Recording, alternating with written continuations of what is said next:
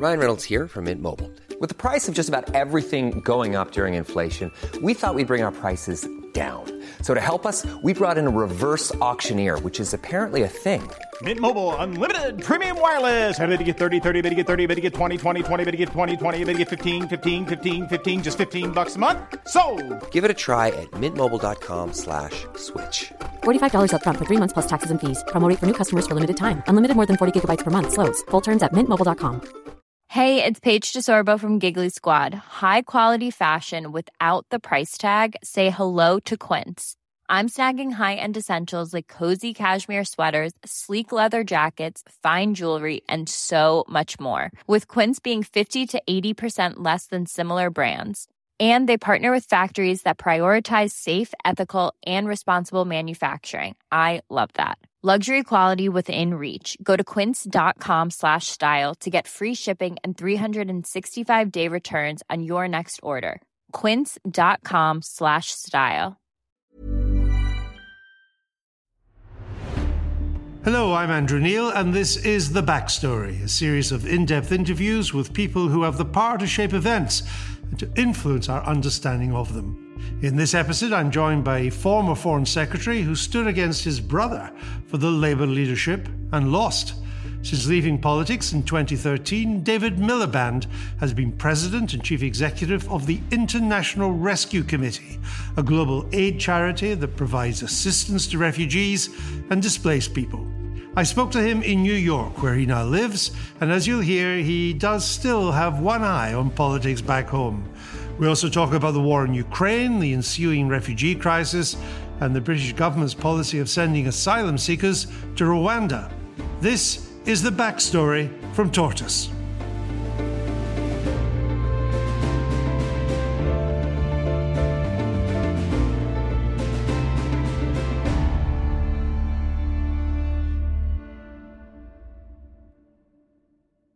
David Miliband, the invasion of Ukraine has produced a massive refugee crisis. The UN estimates almost 7 million have fled, mainly to European Union countries. How do you rate the EU's response? I rate the EU's response pretty highly, and the best explanation for that is that I should quibble with your use of the word crisis. Because it's undoubtedly the case that when 5 million people were chased out of Syria, it produced a crisis in Jordan and Lebanon. When 1 million people were chased out of Myanmar, it created a crisis in Bangladesh. But the remarkable thing about this extraordinary exodus of, as you say, 7 million people from Ukraine, just to give your listeners a bit of context, it took about a year, I think, for the first 1 million people to leave Syria. And it took a few weeks for the first 1 million people to leave Ukraine. Now, the interesting thing is that 7 million people have left. They've gone to 6 or 7 million people have left. They've gone to Europe, and it hasn't produced a crisis in Europe. And the reason, I think, is two or threefold. First, on the first weekend, the European Union didn't stick its head in the sand. It decided, alongside the military measures and the economic measures, it said, right, 3 years residency, 3 years work permits, 3 years education for kids, 3 years welfare benefits for adults, for all Ukrainians, boom, temporary protected status. Secondly, Europe's the world's largest, richest single market. It had the resources to absorb them.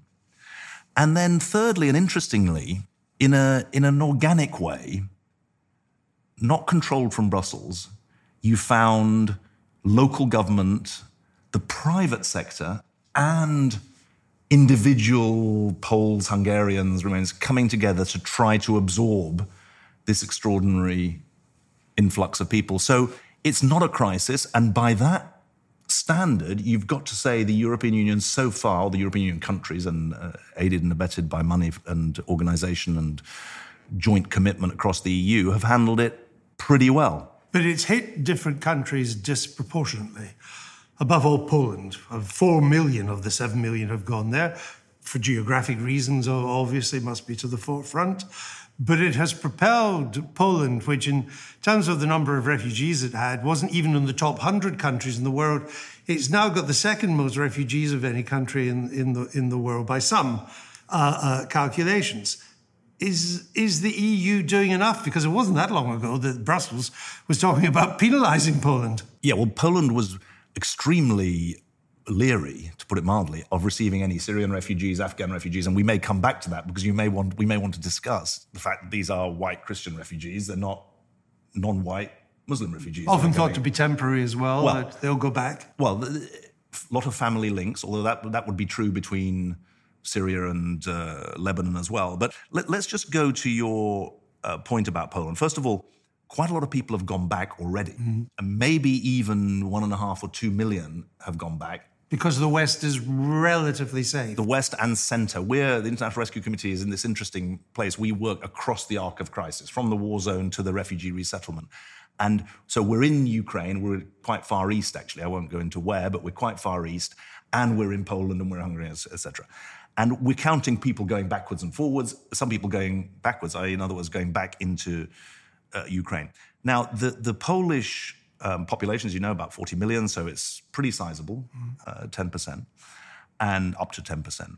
And I think that they have done really well, although our people in Poland are saying there is a great fear that when months become years, the strains of having someone living in your front room really become real. And certainly you can listen to the mayor of Warsaw complaining vociferously that EU money might be going to Poland, but it's not going to him.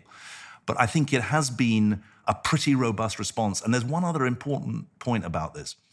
In 2015-16, the fact that Germany, and to a lesser extent Sweden, took such a disproportionate share of the Syrians, mainly, who arrived, caused resentment in Germany and Sweden. The fact that in this crisis, all 27 countries have signed up to the same rights for Ukrainian refugees has taken away that sort of sense of victimhood that somehow... And some are being asked to do disproportionate. Disproportionate or unfairness has been taken away. Now, there's actually... Germany's taken a lot, France less so. But as you say, it's the Eastern group. I'm most worried about countries like Moldova, who are not in the EU, obviously. The annual average income in Moldova is less than $4,000 a year, I think. It hasn't got the infrastructure to hold that many people. It's probably got 100,000 Ukrainians. But net is not a crisis. And that's remarkable, given that in addition to we're speaking on the day that the UN has announced 89 million refugees and displaced people outside Ukraine, another 14 million if you include the internally displaced, taking the total number of refugees and internally displaced to over 100 million. It's fair to describe most of the other refugee situations as crises, but not this one. Correct. Unlike the EU, the UK requires Ukrainian refugees to obtain a visa. Is that really justified? No, I'm really sad, actually, that the EU has said, arrive and then we'll sort out your paperwork. The UK has said, we've got to sort out your paperwork and then we'll decide whether or not you're allowed to arrive.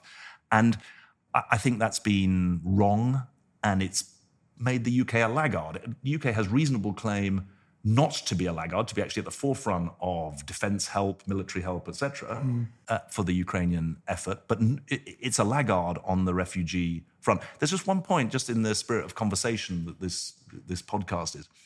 We're talking a lot about rich countries and their responsibilities. It's worth people knowing 85% of the world's refugees are in poor or lower middle income countries, not in rich countries. There's no doubt it's been a deterrent, the British requirement. I mean, the Home Office, by the end of last month, the Home Office issued 115,000 visas, of which only 61,000 had been taken up, had actually been used to arrive in the country, 61,000 versus 4 million in Poland. It looks like we're the second lowest on a per capita basis in Europe. So if it was designed to be a deterrent, it has been a deterrent. Well, I think the government denied that it was designed to be a deterrent, and presumably the difference between the 61,000 and the 115,000 is people who are still in the system. I mean, yes. You'd expect that, given the family links that you referred to, most people would want to stay close, and they're also keeping their options open about going back. I mean, the tragic thing is that you've got Ukrainians with British links. They've got relatives or connections to the UK who are not being allowed in. As I say, the government deny that they're trying to deter, and they've actually set a target of 100,000, which would still put us low per capita. and we're very low per capita for other refugee and asylum arrivals. Only 1,500 refugees were allowed in on the refugee resettlement route to the UK last year. That's less than 3 per parliamentary constituency. And so I think that the Ukrainian numbers, I'm afraid, are of a piece with our overall stance. Let me turn to another aspect of how Britain's been dealing with refugees and asylum seekers.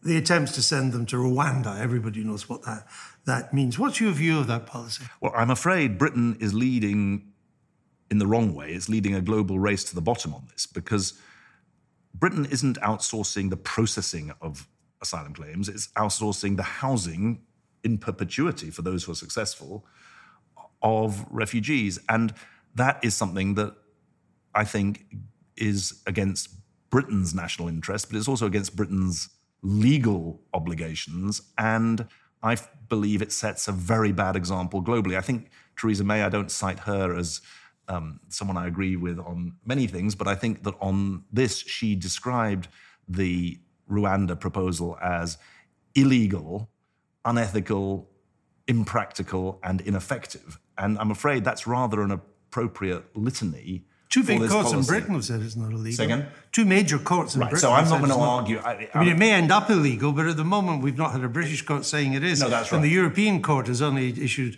an injunction to allow it to be tested. The European Court on Human Rights has done that. Yes. The argument, the lowest point of this, I think, is the following, Andrew, that unaccompanied children are not going to be put on flights. So this policy is actually an incentive for every people smuggler to target the smuggling of unaccompanied children, because it can say to them, if we get you into the UK, you're not going to get sent to Rwanda. So I'm afraid... It's harder to get paid for unaccompanied children, of course. Well... And these smugglers want big money.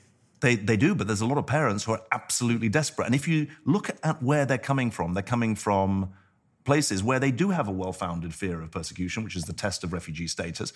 70, 80, 90% of the test cases are being granted the right to stay in Britain under the international asylum Well, the rules. government would say they're coming from France. Well, they're coming from their country of origin is not France. I understand that. And of course... But they're coming from France. I don't know if I'm allowed to mention the omerta on the B word. Of course, until we left the European Union, if they had previously registered for asylum in France, they could have been sent back to France under the so-called Dublin Convention, and that has not been replaced, despite the fact that we're 6 years on from the Brexit referendum. The policy is popular, if we're to believe the polls, and is one of these issues that causes Labour some difficulty. How would you advise Labour to handle it? I think Labour should oppose it. I think it is opposing it, actually, to be fair. And they should say that this refugee challenge is manageable, not unmanageable. And the choice that countries like Britain face and other European countries face is either the flow of asylum seekers will be unmanaged, unregulated, illegal and dangerous, or it will be managed, coordinated, legal. You either manage this or you fail to manage it. It's not whether or not people seek to come. When you look at the scale of the problem and the likelihood it will get worse long before it gets better, isn't there a danger the whole system is just going to be overwhelmed, and that there, in the Western world or in other rich countries around the world, though, there will be a reaction which will just be, we've had enough of this. The numbers are too great for us to deal with. You're absolutely right. The great danger is that the scale of the problem produces two reactions. One, it dehumanizes the people who we're serving. Because just numbers. Just numbers. And so we lose the sense of tragedy. But secondly, people decide it's unmanageable, not manageable. Now, my argument has to be, first of all, most of these people are in poor countries, not in rich countries. So let's not kid ourselves in the richer parts of the world that we're being overwhelmed.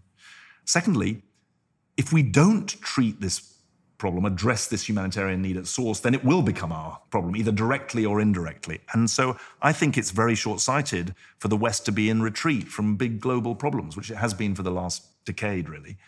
And I think that's misjudged. Now, we can argue about whether it's popular or unpopular. Certainly this country is finding it very difficult. This country, America, that we're sitting in, is finding it very difficult to exercise global leadership at the moment because it's so preoccupied with its own internal problems. But when the West is absent, when there's a vacuum, really bad things happen.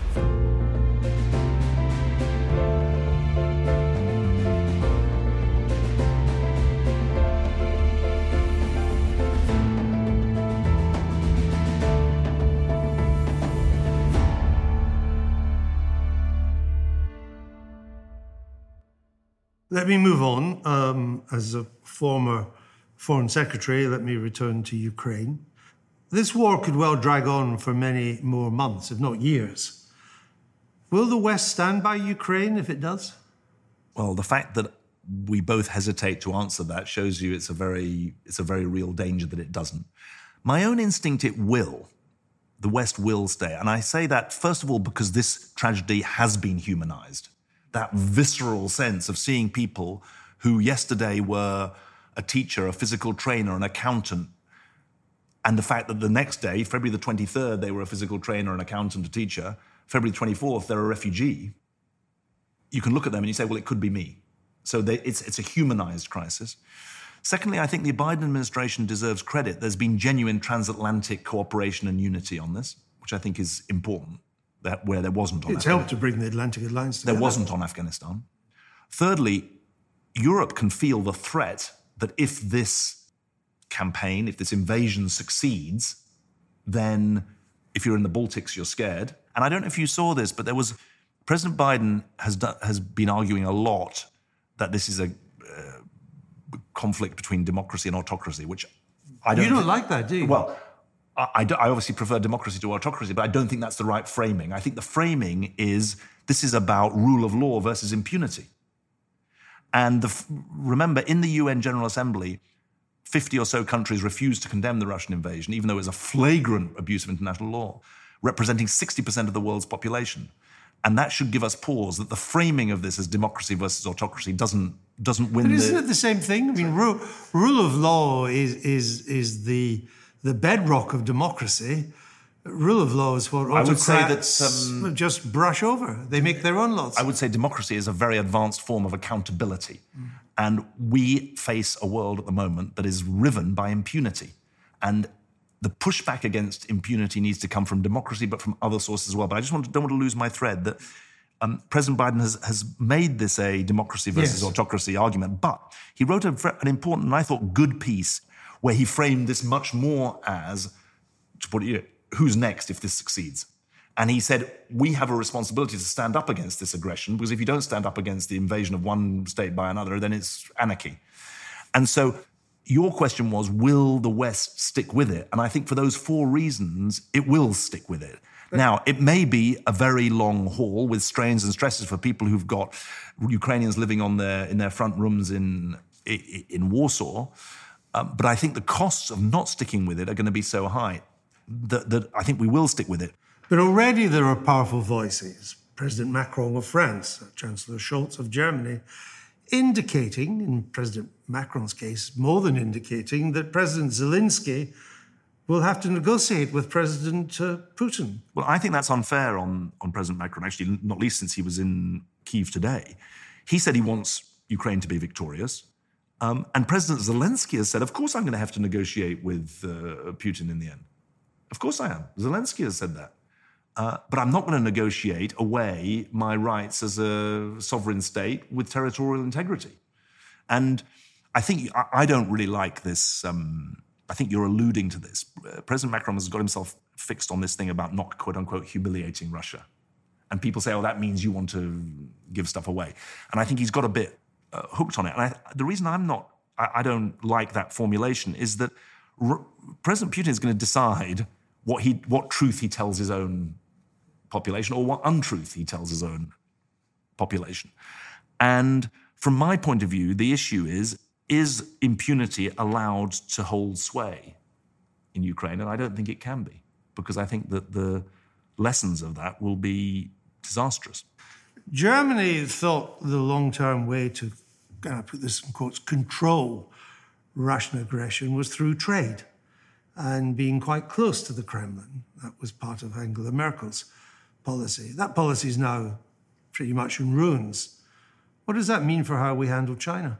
I think that the scales have fallen from the German eyes. I was in Berlin last month, and it was interesting to hear that the business community, as well as the political community, has really moved significantly. Now, the argument in respect of Germany and Russia was always, well, the Russians need us to pay for the gas, so they're on the hook to us as much as we're on the hook to them. And that was short-sighted. The failure to diversify, the failure to decarbonize costs us dear. The argument in respect of China is actually a rather different one, because the Chinese are dependent on the global system much more than the global economic system than the Russians. If you want my view about if you like, handling China, engaging with China, I don't know if you've read Kevin Rudd's got this new book about how... I've read your review of it. Ah, well, there you go. Even better than... magazine. Yeah. So his argument is you need clear red lines between the US and China about what is... what can't be transgressed. You need intense competition across a wide spectrum of activity, and you need to try and isolate global public goods like climate, like global health, like nuclear security for cooperation. And the third is not being done at the moment. I still support the pursuit of that third leg of the engagement with the Chinese, because I think they have a strategic interest in furthering the development of those global public goods. And I think we have a massive interest in that, as the COVID crisis shows, as the climate crisis shows. Now, whether that can be achieved, I don't know, because China's now pursuing this dual circulation model where they're creating almost a model part of their economy, which is going to be run on an autarkic basis. But they are the reason the 2020s are different from the 1820s is the world is so much more interdependent, and China is absolutely at the heart of that interdependence. But we thought that interdependence would make the autocracies a bit more like us, or make them easier to deal with, or wouldn't do things like invade Ukraine. Now, Germany was at the center of this. It wasn't the only country that followed it, but it's Germany that's buying the biggest chunk of Russian gas, and China is Germany's biggest export market by far. It's made Germany the biggest exporter in the world, 140 billion euros a year.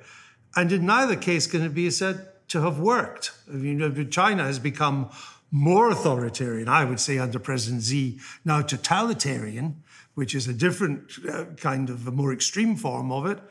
And I don't need to go through what's happened with Russia and Ukraine or Crimea. Let's agree that the authoritarians are becoming more authoritarian. Wherever you started on the democracy-autocracy spectrum, you've become less liberal over the last 15 years, really since 2005-6. Let's accept that. And let's also accept that you're right, that you can find injudicious quotes from the 90s, from President Clinton and others, that said, as we bring China into the World Trade Organization, they're going to become more liberal. So it wasn't wrong to think that. It turned out to be wrong. Turned out to be wrong, but at the time... But the question is, what's the right thing to do, whether or not that... You don't need to believe that supposition to believe that if we're going to solve global problems, we're going to have to do it with the Chinese, not separate from them. And I don't want to get tripped up on the sort of terminology, but the whole thing of the Cold War meant two competing systems in every aspect of life.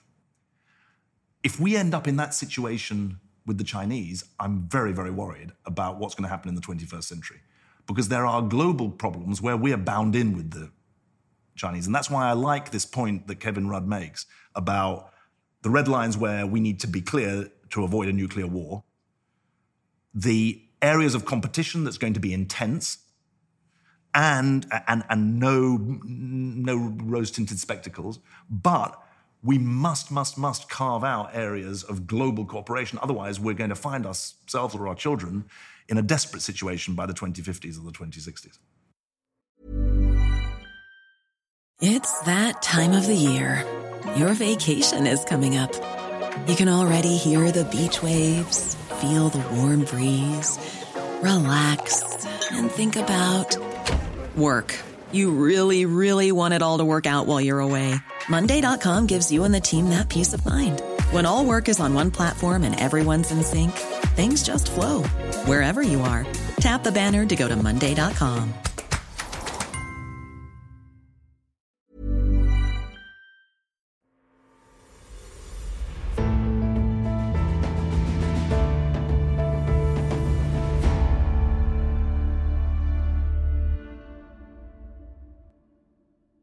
How do you think Keir Starmer's doing as Labour leader? Well, I think he's digging us out of the most enormous hole, and that's good. That whole being Corbynism. Yeah, someone said long Corbyn. Look, we won 3 elections in 97, 2001 and 2005. And I always think it's important to remind people, winning was not Labour's habit. In the 100 years before Tony Blair became leader, we'd actually only had real majority Labour governments for 9 years. You know, 64. Mainly under Harold Wilson. Well, 45 to 51, to be fair. Exactly. And then 66 to 70.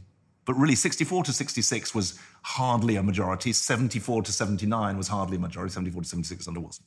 So we broke the duck. Since 2007, when Tony left, we've gone back to repeating the ways of losing elections rather than winning elections. And that found its nadir under Jeremy Corbyn, where we were back to 1935, effectively.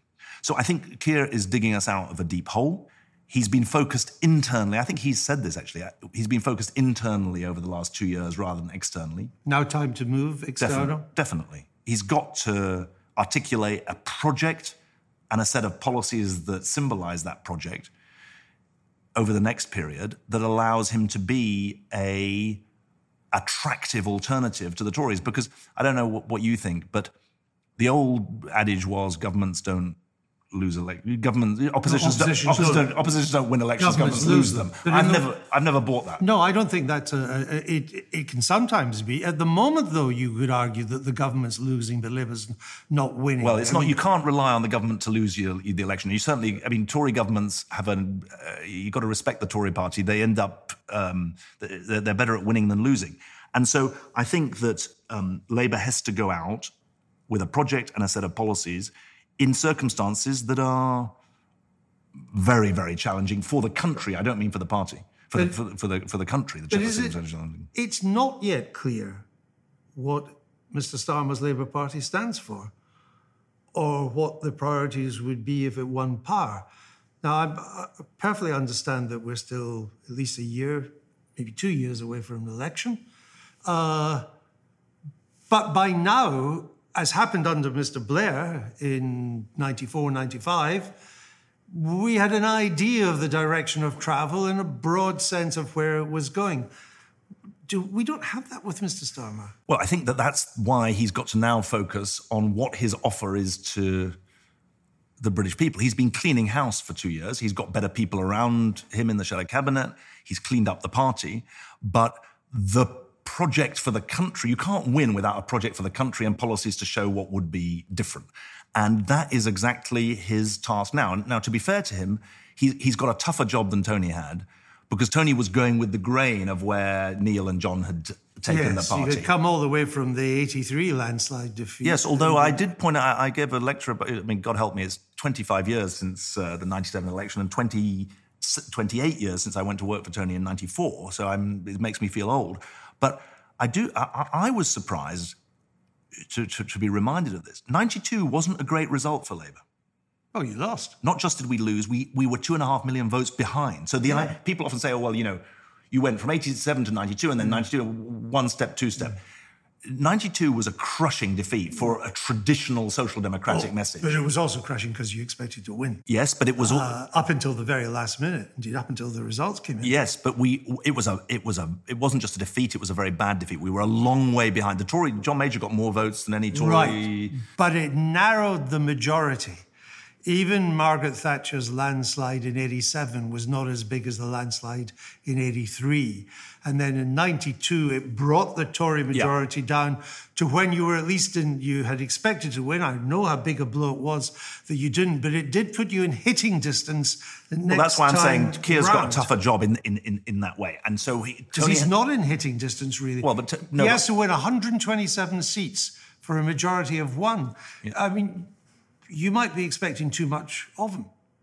Well, I think he's set his ambitions high, so I'm the last person to say that. I'm the last, and also politics is probably more volatile than it was. But look, I always come back to this point. Britain has got really fundamental problems that need to be addressed. Whatever you say about it, the 10 years until 2007-8, till the financial crisis, we were second in the G7 Productivity League Now we're bottom. In the 10 years to 2007-8, we had 2.7% a year average growth. In the 10 years, over the last 10 years, we've had 1.7%. So we've got the decade of austerity. We've got Brexit, which is a fundamental change to our situation. We've got COVID. Now we've got the global hiatus of Ukraine. The country's got fundamental questions about what kind of society it's going to make itself. And that's where I think Labour has to move in, because I don't see any answers coming from the government at the moment.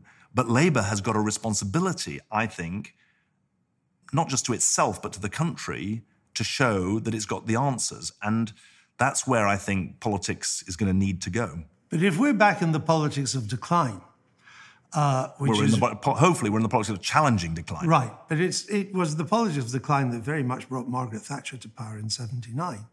If we're back in that situation and the job of the opposition party is to show how we're going to reverse that decline, Labour's not there yet, is it? Well, that's why it's got to turn outwards. That's why I think, as I say, I think Keir Starmer said this himself, that the situation now is different from the situation 2 years ago for the country, not just for the opposition. He became leader before COVID started, just to take one part of that.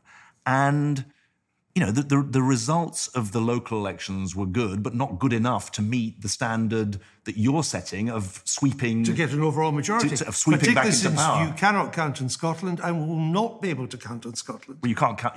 no one should count on anything in politics today. But Labour used to rack up big majorities with the help of...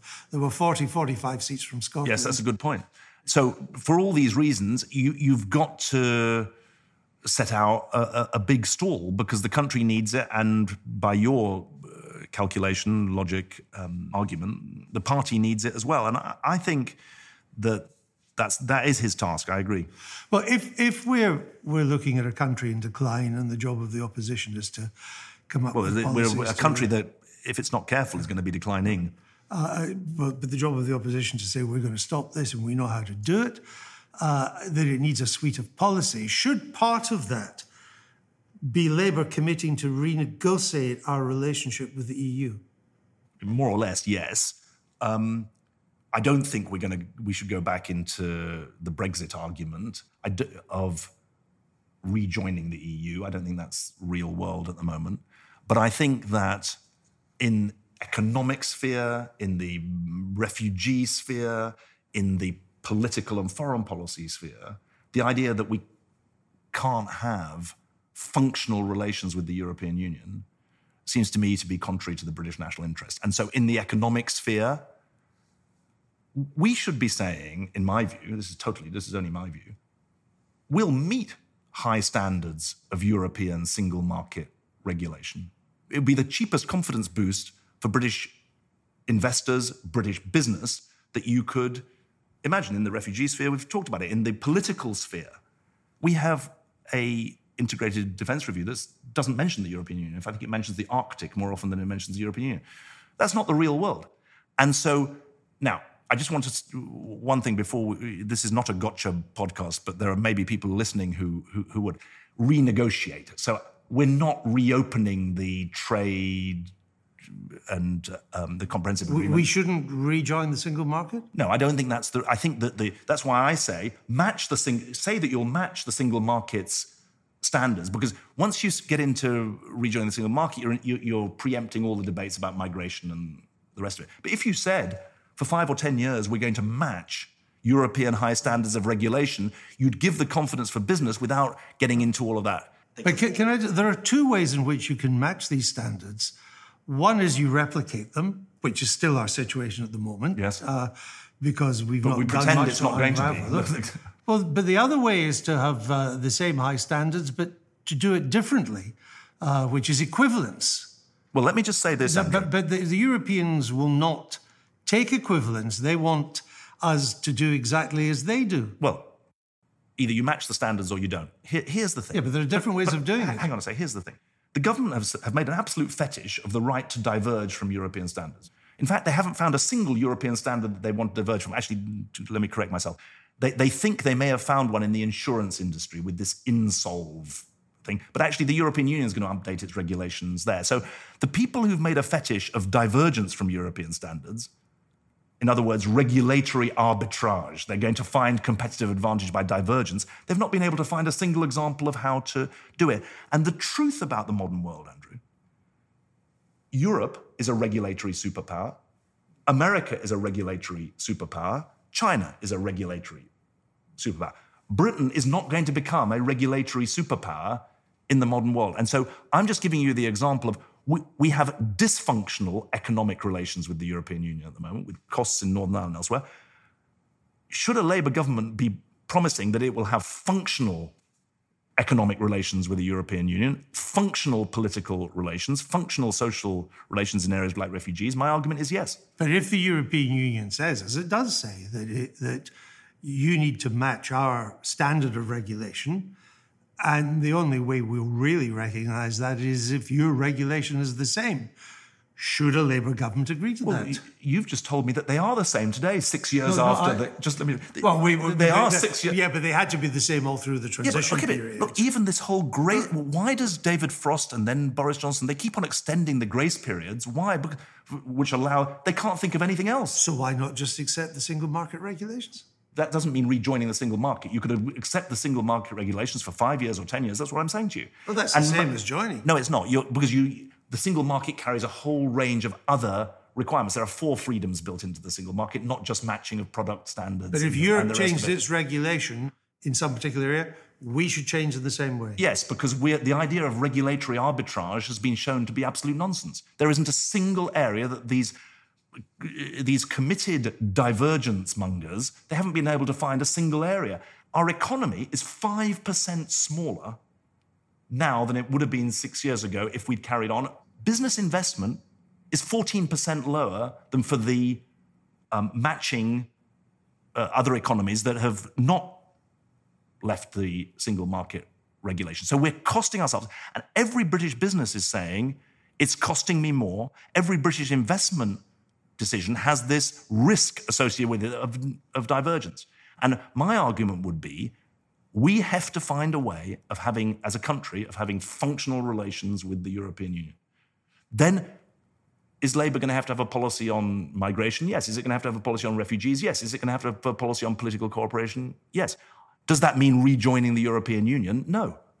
But if these are all the consequences, as you say, I mean, you do sound in a way you're relitigating. I'm not relitigating. No, argument. That's completely untrue. But it would surely follow, if what you say is right, that the best thing to do would be to get back in some shape or form and be a lot closer. No, we can't get back in. I mean, the irony, of course, is we wrote a lot of these regulations when we were members of the European Union. So they're actually as much British standards as anyone else's. The alignment would actually be a big economic boost for us, but it's not rejoining, it's not relitigating, because we've done Brexit and we've left. Speaking of Europe, you've been enthusiastic about the German coalition of Social Democrats, Greens, Liberals. Is that a route you'd like to see Britain take? Politicians fall into 2 categories, in my view. You're either a security politician or an opportunity politician. So do ex-politicians, actually, who try and relitigate these things. And I'm basically an ex-politician on the opportunity side, on the modernisation side, and that's where the German coalition agreement goes. So what aspect are you asking me? Should we have coalitions or should we have... No, the way forward to get an anti-Tory majority may not be, is unlikely, I would even suggest, to be Labour on its own, that you may need to bring other forces together, the Greens, the Liberals, to get that. And that's why I asked, is Germany there for the template? Well, it's not a Well, first of all, there was no pre-electoral coalition I understand that. In Germany. So if you're saying to me, should there be pacts and things? No, that wasn't my question. I see. What is the question? They came together after the election. What's the question? I know that. That it may be more realistic to campaign to get elected, but to be ready to do deals once you are elected. You campaign because you won't have an overall majority. No, you campaign to win as many seats as possible. That's what you do. And is it not more difficult in Britain? Because the German Greens are very grown up and sensible. They were in government 20 years ago. Our Greens often still sound I'm not like going to cast aspersions on them, but look, Labour should... And the German Liberals, just to finish it, are actually free marketeers. Our Liberals are not free marketeers. So it's a very interesting coalition in Germany that couldn't be replicated in Britain. I agree. It is very well. Look, it's a very different. It's a consensus system. They've got different experience, different history, obviously. But look, from my view, Labour should try and lead a coalition of ideas, not a coalition of parties in pacts. And Labourism, which is not the same as Labour, but Labourism, which is a kind of culture of kind of superiority of Labour people, slightly inward-looking, slightly small c conservative. Slightly tribal. That's dangerous. What Labour did in 97, 2001 and 2005 was break out of the tribe, but actually ended up doing more for members of the tribe by breaking out of the tribe. And I learned a lot in that time watching politicians. In 97 I wasn't a politician. I was a backroom guy. But we broke out of the limits of tribe, and that's why I think Labour has to try and be a coalition of ideas that blazes a trail for modernising the country, extending opportunity. That's why I still think of myself as an opportunity ex-politician rather than a security ex-politician. Well, you just done it for the second time, describe yourself as an ex-politician. You don't sound like one. Well, I'm leading an NGO. I've just told you I'm running a $1.4 billion NGO. But you still talk like a politician on these matters. Well, I remember when I made my maiden speech in Parliament, the one person speaking on the same day was Chris Bryant, who's still the Labour MP for the Rhondda. And I said about him, he'd been a preacher before, and he made a brilliant speech. And I was reading my speech in a slightly terrified way, and and I said, he may have given up the cloth, but he hasn't lost the gift of the preacher. And so I am an ex-politician, but you say I sound like a politician. I don't know if that's meant as a compliment or not, but I'm running an NGO, and we're sitting out looking up First Avenue. It's a long way from South Shields, although I was in South Shields last month, and I'll be on holiday there in August, which is my constituency. So, we make our own history, but not as we choose. And that's why there's a different, I've had to put that behind me. So you could return to British politics? Oh, I don't know, Andrew, what I'm going to do. I mean, it's hard, isn't it? You just don't know. And I've been very fortunate to be an ex-politician who's found a way of doing something that isn't party political, but is about values and ideals and commitments and action. And I remember saying when I went for the interview at the International Rescue Committee eight years ago, I said, look, if you're in government, the great thing is you can see the big picture, and the danger is that you lose sight of the individuals.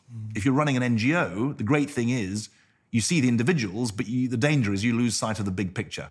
And what I've tried and do, and maybe this speaks to it's not an allegation, your comment about what I sound like, is that I try and make sure that I focus on the individuals that we're helping, but don't lose sight of the big picture. And the big picture is what politics taught me. And it's that combination that I think is important. David Miliband, thank you. Thank you very much.